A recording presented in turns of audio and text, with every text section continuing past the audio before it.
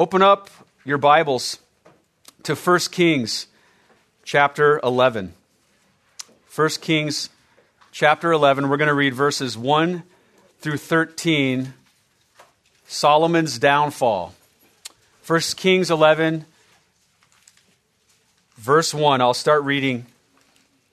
Now King Solomon loved many foreign women, along with the daughter of Pharaoh, Moabite, Ammonite, Edomite, Sidonian, and Hittite women, from the nations concerning which the Lord had said to the sons of Israel, "You shall not associate with them, nor shall they associate with you, for they will surely turn your heart away after their gods." Solomon held fast to these in love. He had 700 wives, princesses, and 300 concubines, and his wives turned his heart away. For when Solomon was old, his wives turned his heart away after other gods, and his heart was not wholly devoted to the Lord his God, as the heart of David his father had been. For Solomon went after Ashtoreth, the goddess of the Sidonians, and after Milcom, the detestable idol of the Ammonites. Solomon did what was evil in the sight of the Lord, and did not follow the Lord fully, as David his father had done. Then Solomon built a high place for Chemosh, the detestable idol of Moab, on the mountain which is east of Jerusalem, and for Molech, the detestable idol of the sons of Ammon. Thus also he did for all his foreign wives, who burned incense and sacrificed to their gods. Now the Lord was angry with Solomon, because his heart was turned away from the Lord, the God of Israel, who had appeared to him twice, and had commanded him concerning this thing, that he should not go after other gods. But he did not observe what the Lord had commanded. So the Lord said to Solomon, "Because you have done this, and you have not kept my covenant and my statutes, which I have commanded you, I will surely tear the kingdom from you, and will give it to your servant. Nevertheless, I will not do it in your day for the sake of your father David, but I will tear it out of the hand of your son. However, I will not tear away all the kingdom, but I will give one tribe to your son for the sake of my servant David and for the sake of Jerusalem, which I have chosen." Let's pray before we get into his word. Heavenly Father, we thank you for this account. We thank you that we can study it. We pray that it would be pressed on our hearts. Give me clarity in speech and give us hearts to receive. Give us today. In Jesus' name, amen. If you were around, especially if you were a kid in the 1950s and 60s in America, Mickey Mantle would have been a household name. One of the greatest baseball players of all time, known for his legendary power, his all-around ability. And he was a hero to many young kids. He was bigger than life. And one of those young kids back in the 60s who idolized Mickey Mantle was my dad. Now, he was growing up in Oregon, and back then there weren't 700 channels and 30 ESPNs. You had limited viewing options. And so one of the few teams they actually got to see were the New York Yankees, who Mantle played for. Now, the Mick, as he was known for his intense hustle on the field, and he would have been emulated on baseball fields across the country. And in the waning years of his career, and into retirement, being as popular as he was, he would do exhibition performances. He would show up with a handful of other players, and they'd put on a home run derby or some sort of exhibition. And he did one of these up in Oregon, up in Portland, near where my dad was. So this was going to be his opportunity to see one of his childhood heroes in person. So he goes to the stadium with great expectation and anticipation. But to his surprise, Mantle comes out onto the field, and he's visibly drunk. And he, needless to say, he didn't put on much of a performance. See, in addition to his great athletic ability, he was also plagued by alcohol abuse his entire career. And it wasn't uncommon for him to overdo it at things like these. And it became a source of regret for much of his life. Ultimately, it would contribute in later years to his death. And needless to say, my dad never looked at Mickey Mantle the same way again. And it was a great realization that this great baseball star was really just a very flawed man. And this is a bit of what we see in our passage today. A young man with great promise who allowed sin to creep into his life and cause tragedy. Solomon, the son of David, the king of Israel, the one who built the temple for Yahweh, a man who falls into tragic sin, and sin that would devastate the nation of Israel for hundreds of years, for years to come. And it serves as a shocking account of sinfulness in the heart of man. Now, 1 Kings, or all of Kings, 1st and 2nd Kings, were written during the Babylonian captivity. And our text comes near the end of a sweeping account from Joshua all the way through Kings of the rise and fall of Israel. And 1 Kings shows the kingdom at its peak under Solomon, the first part of Kings before our text.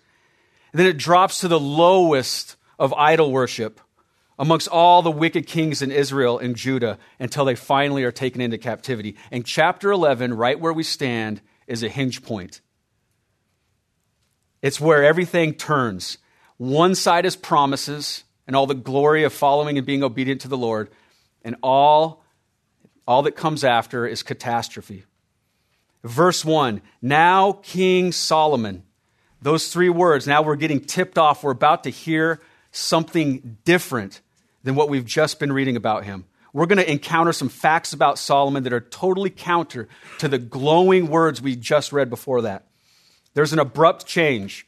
You see, in chapter 10, verses 8 and 9, just before this, the Queen of Sheba is telling Solomon, how blessed are your men, how blessed are these servants, your servants who stand before you.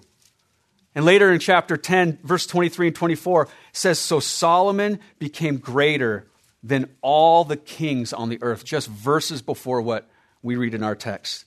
So what do we have in chapter 11, verses 1 to 23? Well, first of all, we've got a clear explanation to those in captivity who are reading this, how they got there, how Israel ended up where they were. And for their purpose and for ours, it's a warning passage. 1 Corinthians 10:12, let him who thinks he stands take heed that he does not fall.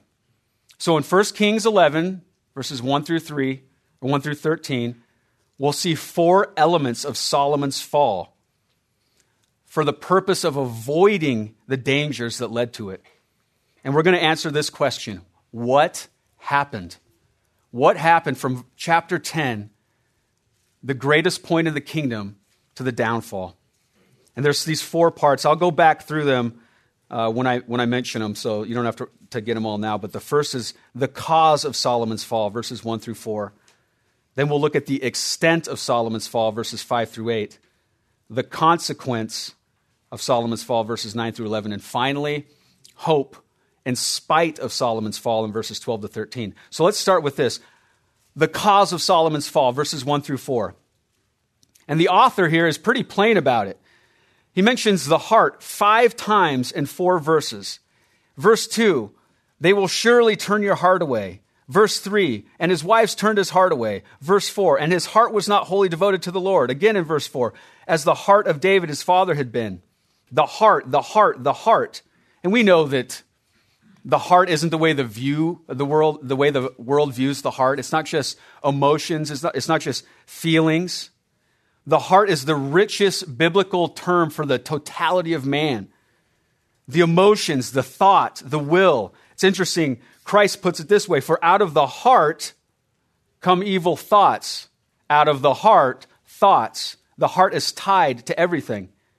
Wisdom and understanding are seated in the heart. Now listen, we know the famous prayer that Solomon has to the Lord. What does he pray for? He prays back in 1 Kings 3 for a wise and discerning heart. And the Lord was pleased that he prayed for these things. But we see stressed here what happened. His heart was turned away. But more than that, what caused the turning of the heart? What was it that would allow his heart to turn away the way it did? What leads up to it? And there's some clues right in the preceding text. And it's not so surprising. But if you go back, you don't have to turn there. Deuteronomy 17, there's some instructions for the king. And it says this, Moses gives these instructions in anticipation of a king coming one day. And chapter 17 of Deuteronomy, verse 16, he says, "Moreover, he shall not multiply horses for himself, nor shall he cause the people to return to Egypt to multiply horses. Since the Lord has said to you, you shall never again return that way. He shall not multiply wives for himself, or else his heart will turn away, nor shall he greatly increase silver and gold for himself." But look back with me in chapter 10. We have some hints as to what's coming. Chapter 10, verse 14. So these three things, gold, horses, women. Chapter 10, verse 14. Now the weight of gold which came into Solomon's kingdom in 1 year was 666 talents of gold. Thousands of pounds of gold coming into the kingdom. There's the gold. Chapter 10, verse 26. Now Solomon gathered chariots and horsemen and had 1,400 chariots and 12,000 horsemen. And he stationed them in the chariot cities and with the king in Jerusalem. There's the horses. Where wasn't he supposed to get those horses from? Egypt. Chapter 10, verse 28. Also Solomon's import of horses was from Egypt and from Kue.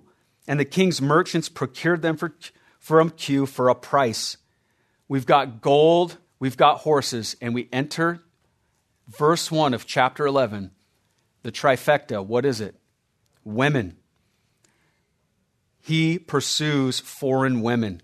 He's not only in direct disobedience to the kingly instructions, he's in disobedience of Moses' commands. Exodus 34, 13 to 16. This is plain to anybody. Make no covenant with the inhabitants of the land. Tear down their altars and smash their sacred pillars. Why? Why? You might take some of his daughters for your sons, and his daughters might play the harlot with their gods, and cause your sons also to play the harlot with their gods.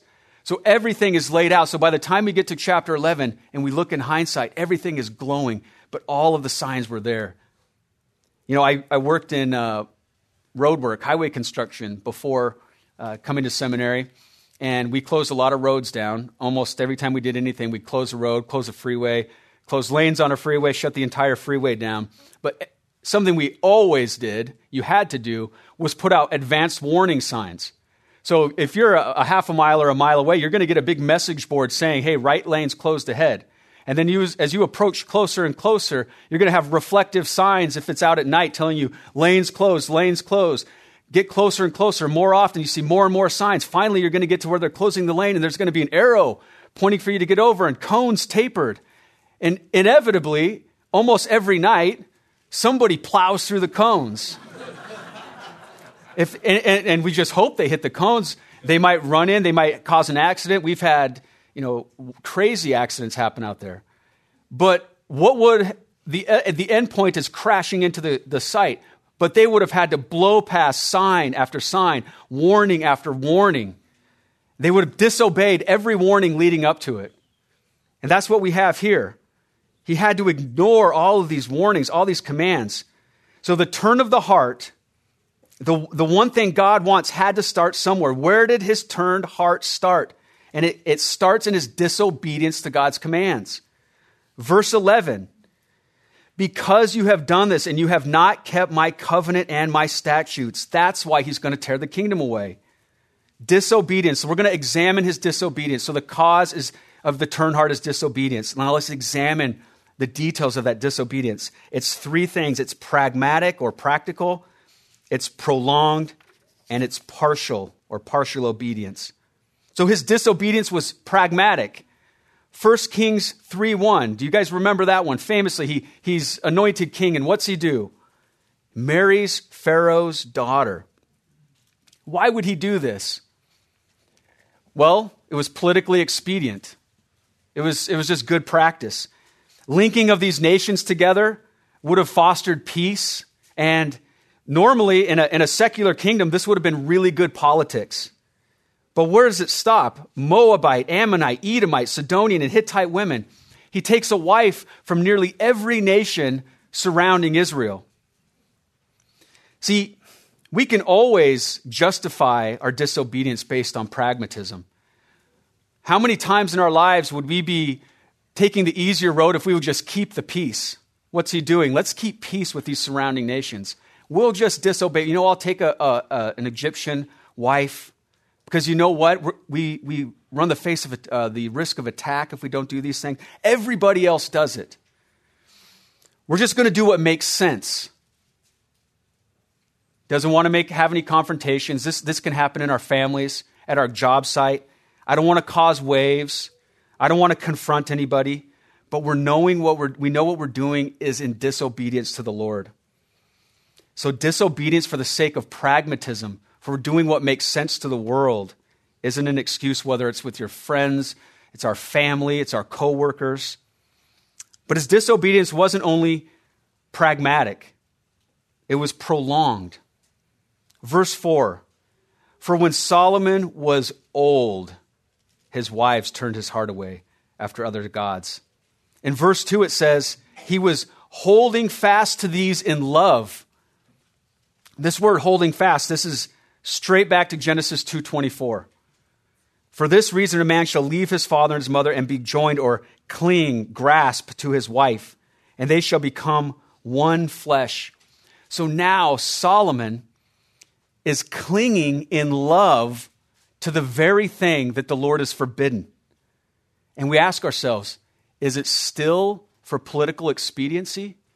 Is it still just to keep peace with the nations around him? No, it's gone beyond that. He's clinging in love.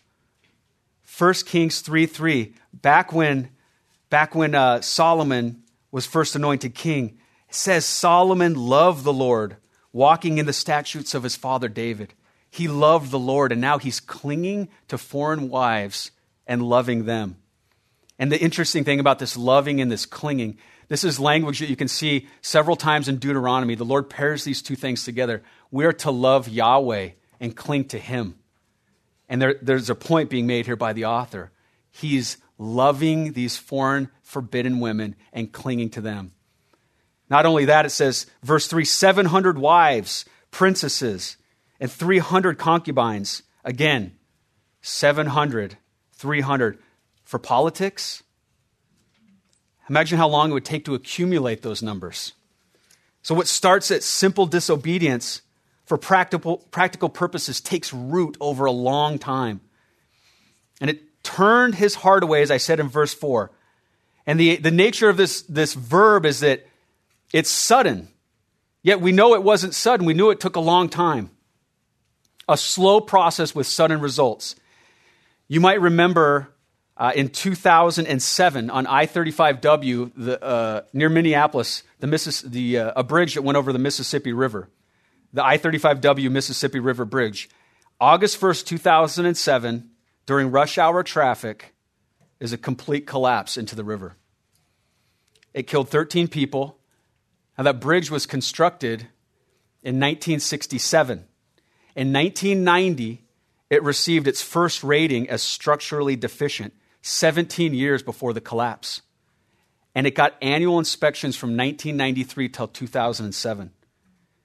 And so you look at something like that and you see a bridge falling into a river, killing people, and you go, what a sudden disaster.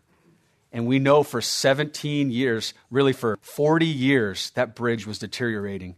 And they saw the damage in it. So the day that it come, it seems sudden, but it was damaged far before that. That's a picture of what we see here.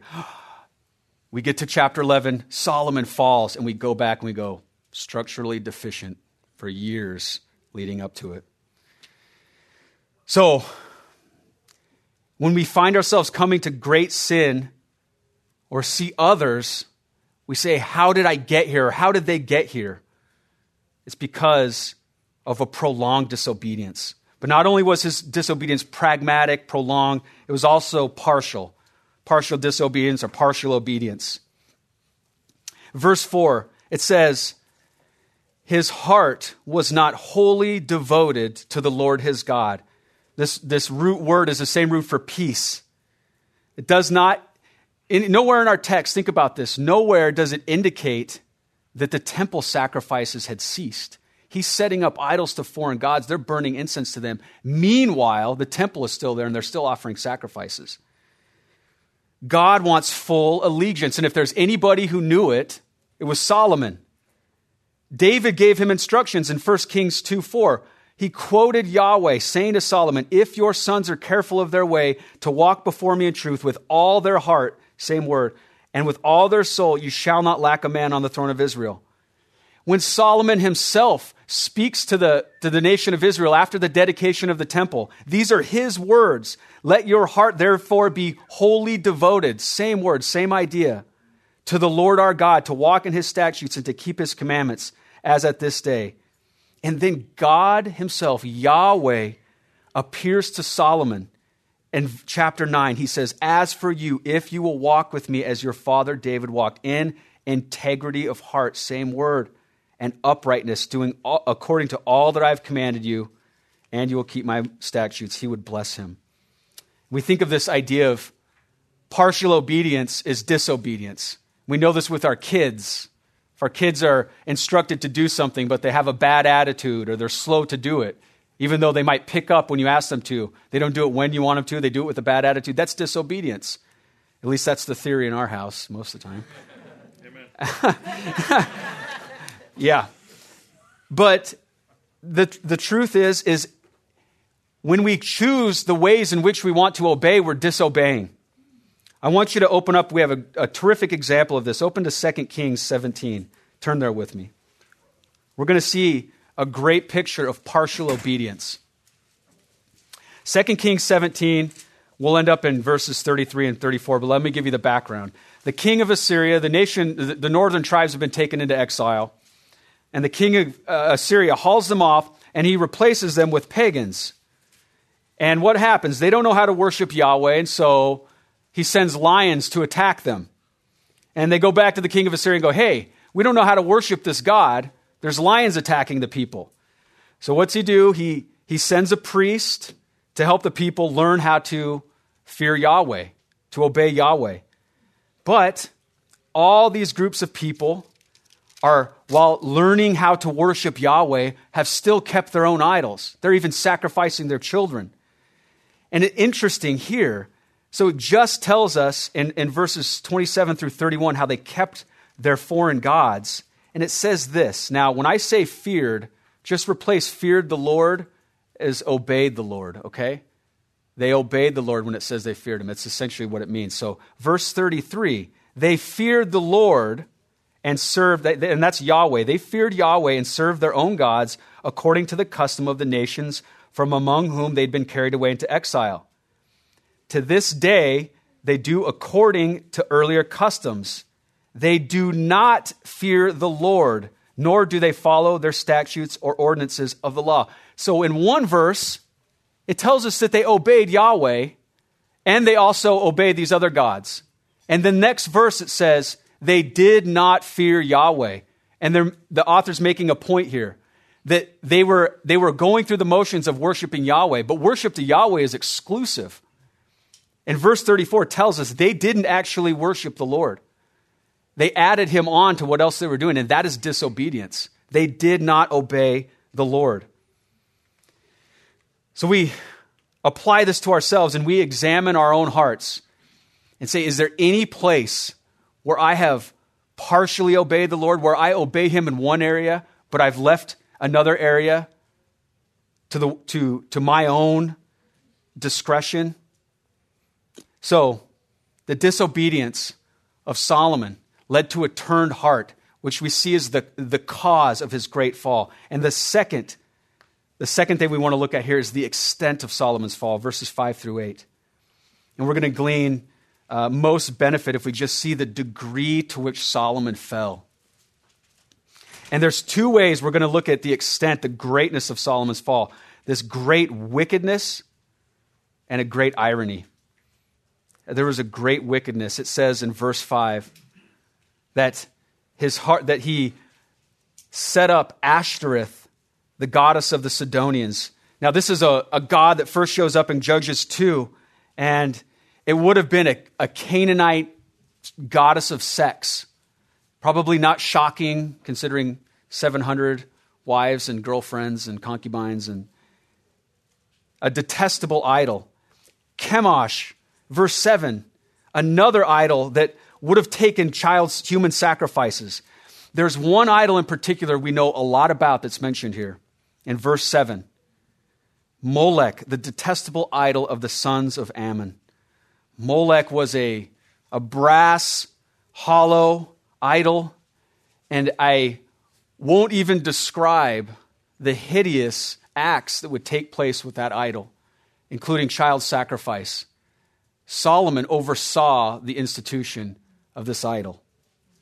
Leviticus 8:21, you shall not give any of your offspring to offer them to Molech, nor shall you profane the name of your God. I am the Lord.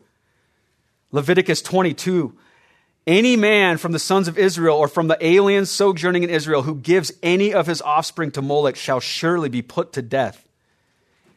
And Molech is forever connected with the ultimate and apostate worship. Manasseh, in 2 Kings 21, made his son pass through the fire. And so the obvious response from us is child sacrifice, burning of children. Look, I would never do that. Let's get real. How could anybody? And the question we have to ask ourselves, and I have to ask myself, is this: are you wiser than Solomon? The one who we go to for practical wisdom in our lives, in the scriptures? The one I instruct my children out of? The one who the men's ministry at Grace studied for an entire year? This Solomon? And we like to think of ourselves in this modern light, and we're too sophisticated to fall into the sins that are described here. But we're capable of them.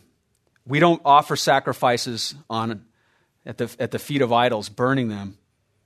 We hide it in a clinic. We don't worship openly in lust. We have phones in our pockets. We're so sophisticated. But the warning is this: the wisest man who walked the earth short of Christ fell into these sins. We should be warned.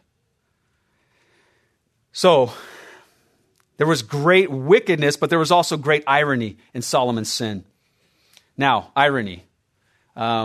Irony is not me showing up and having the same shirt on as my friend at school one day. That's a coincidence. Let's define irony. Irony is this: the incongruity between the actual result of a sequence of events and the normal or expected result. It's a fire station burning down. That's irony. Okay? It's not what we expect to have happen. It's irrational. And there was a great irony with the acts of Solomon. The first, there's two I want to mention. The first is this: Solomon was instructed by David in 1 Kings 2, instructed by King David how to live righteously. And then he turns around and instructs the nation of Israel on how to sin. He receives instruction on righteousness and turns around and teaches the nation how to sin. And why would I say that? Verse 6, Solomon did what was evil in the sight of the Lord. Very familiar words. We would have heard it back in Judges, but it's the first time it appears in the book of Kings.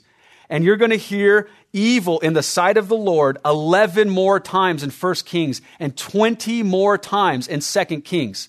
He sets the pattern for the sin that the kings of Israel, north and south, would participate in for hundreds of years to come. In 1 Kings 3, 9-10, Solomon prays so that he would be able to discern good and evil. And look at where he ends up. And his sin is going to cause the nation to crash from the heights that it achieved under his rule. And the idolatry that he partakes in is going to lead to idolatry amongst the people. And it's going to be the beginning of a long road into captivity, into exile. So that's the first irony, the first irrational thing, the thing we don't expect to have happen. The second one is this: he builds the temple for Yahweh in chapters 5-8. The glory of the Lord descends on the temple. And in chapter 11, he builds the high place for detestable idols. The one who sees God himself builds the temple. The glory of the Lord comes down. The same Solomon erects idols to foreign gods.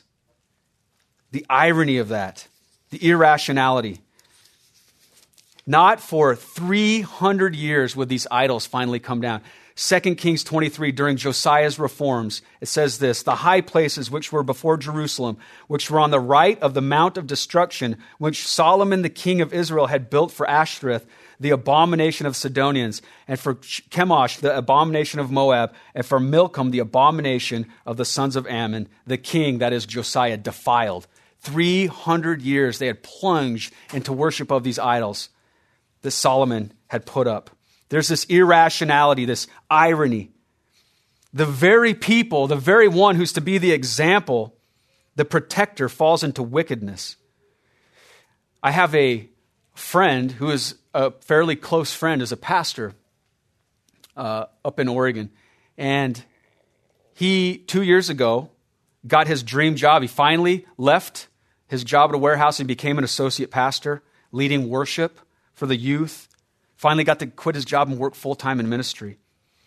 And 2 years into that, he turns around and runs off with the director of the children's ministry. Both of them married, admitting their sin before the pastor, openly leaving their spouses and marrying each other in blatant, outright sin. And we just ask ourselves, like, how can we do this? And here's some really, if you get any application from today, this will be it. Sin makes us stupid. That's a key. Sin makes us stupid, irrational, far beyond what we ever thought we were capable of doing. If you had asked him when he took that position and you lay out the sequence of events, he'd say, no way, I would never do that. It makes us irrational. So we see that the cause of Solomon's fall was his disobedience, which turned his heart. The extent was that it was wicked, illogical, irrational. And finally, now we're going to see, not finally, but thirdly, we're going to see the consequence of Solomon's sin. Verse 9, now the Lord was angry with Solomon. You could express it this way, the Lord was outraged. The Lord had this intense form of anger. Why so angry? Exodus 20:3-5, you shall have no other gods before me. First commandment. You shall not make for yourself an idol or any likeness of what is in heaven above or on the earth beneath or in the water under the earth. Second commandment. You shall not worship them or serve them, for I, the Lord your God, am a jealous God. Anger and jealousy. Righteous anger, righteous jealousy. These aren't things that the world likes to talk about. These aren't things that we have a right view of in our culture. What we hear in our culture is this: choose love, be kind. But here we see Yahweh is angry. Oprah Winfrey, I know everybody knows Oprah Winfrey. I want to have famous talk show host, New Age enthusiast, billionaire. I heard an account from her several years ago. So she was listening to a very exciting, charismatic pastor who was talking about the character of God. And she said he was mentioning God's omnipresence, his omniscience. And then he said, the Lord thy God is a jealous God. And Oprah says this, something struck me, and something about that didn't feel right in my spirit. And she says that this was the turning point in her spiritual life where she walked away from Christianity and entered into whatever it is she does now. And this is indicative of the world, that they view the jealousy and the anger of the God like an angry boyfriend running after his girlfriend. But the Lord is righteously jealous. He's angry over his name. His name, his people, his covenant causes him to be angry when he sees it's violated. And he'd waited a long time. Nehemiah knew this. When he saw mixed marriages in his day, he says this in Nehemiah 13:25. So I contended with them and cursed them and struck some of them and pulled out their hair and made them swear by God, you shall not give your daughters to their sons, nor take of their daughters for your sons or for yourselves. Did not Solomon, king of Israel, sin regarding these things? Yet among the many nations there was no one like him, and he was loved by his God, and God made him king over all Israel. Nevertheless, the foreign women caused even him to sin. Nehemiah sees the sin taking place in the heart of the people, and he knows the anger of the Lord is stirred. He is a jealous God. Verse 9, it says, the Lord was angry because he turned away the God of Israel who had appeared to him twice. 1 Kings 3, verse 5, this is the first account. He appears in a dream at night, and God asks him, what do you wish me to give you? And verse 14, after Solomon asks him, the Lord says this, if you walk in my ways, keeping my statutes and commandments, and as your father David walked, then I will prolong your days. So he gets a direct appearance from the Lord, and that's not the only time he appears before him. He appears to him again in 1 Kings 9, and he ends up saying, as for you, if you walk before me as your father David walked in integrity of heart and uprightness, so on and so forth, I will establish my statutes and ordinances. 2 times the Lord himself, all the rare appearances of Yahweh appearing before man. Twice he appears to Solomon. And the emphasis in both of his appearances is this: warning, follow me, obey me. But in spite of this, Solomon persists. In verse 11, the Lord says, I will surely tear the kingdom from you and will give it to your servant. And the idea here is there's a certainty. When he says it, obviously, I will surely tear it away. There's no doubt the kingdom will be taken from Solomon. It's like this. It's like a wrecking ball demolishing a building. It swings, it gains momentum, and when it's coming back, there's no stopping it. It's going to take the building out. It's as if the wrecking ball had come up, it's at its peak, and the Lord says, I will surely tear this kingdom from you. Here comes the wrecking ball. It's going to happen. It's very reminiscent of 1 Samuel 15. You will recognize these words. Samuel to Saul, the Lord has torn the kingdom of Israel from you today and has given it to your neighbor. Very familiar words. So the Lord is going to judge sin. It's certain.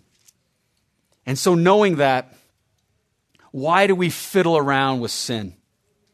Why do we mess around in disobedience when we see it starts in such a small way and leads to such great things? So we know the cause, the extent of the sin. We know the punishment of the Lord. And finally, we're going to look at hope in spite of Solomon's sin, verses 12 to 13. Given our proclivity to sin, we have to ask, what hope is there? What hope is there if Solomon could fall? Verse 12, the Lord says, nevertheless, I will not do it in your days. I will not tear the kingdom away in your days. This is a reduction of the judgment he's going to give to him. He says, I will surely tear the kingdom away from you, but I won't do it in your days for the sake of your father David. And then in verse 13, after he says, I'll tear it out of the hand of your son, he says, however, I will not tear away all the kingdom. Again, he's compassionate. How could he do this? How could he say he's going to judge and then retract? Okay, I will take it away at a different time. I won't take it all away. I'll be merciful. And we look back to the Davidic covenant in 2 Samuel 7, verse 14. I will be a father to him, and he will be a son to me. When he commits iniquity, I will correct him with the rod of men and the strokes of the sons of men. But my loving kindness shall not depart from him as I took it from Saul, whom I removed from before you. And these words are reiterated again in Psalm 89. If his sons forsake my law and do not walk in my judgments, if they violate my statutes and do not keep my commandments, I will punish their transgressions with the rod and their iniquity with stripes, but I will not break off my loving kindness from him, nor deal falsely in my faithfulness. My covenant I will not violate, nor will I alter the utterances of my lips. Once I have sworn by my holiness, I will not lie to David. His descendants shall endure forever, and his throne is the sun before me. It shall be established forever like the moon, and the witness in the sky is faithful. Why? How could he do this? God is a covenant-keeping God. He will not lie to the promise he gave to David. He will punish sin, and he will deliver from sin. But how can he withhold total punishment? On what grounds? In the face of grievous sins, the wickedness of Solomon, and all the kings that would follow him, how can he maintain his justice and uphold his covenant to David? What will he do with this sin? And we'll close with an answer to this question. Verse 7. Then Solomon built a high place for Chemosh, the detestable idol of Moab, on the mountain which is east of Jerusalem. On the mountain which is east of Jerusalem, also known as the Mount of Olives. The site of detestable sin and corruption on the Mount of Olives, signifying everything that is evil in the heart of man.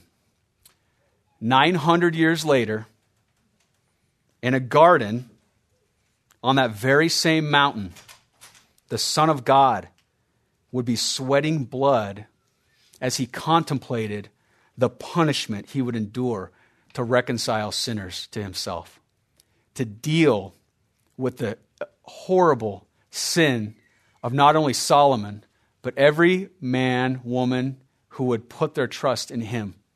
In the same place, Christ is the one who made a way to reconcile the sinners to a holy God.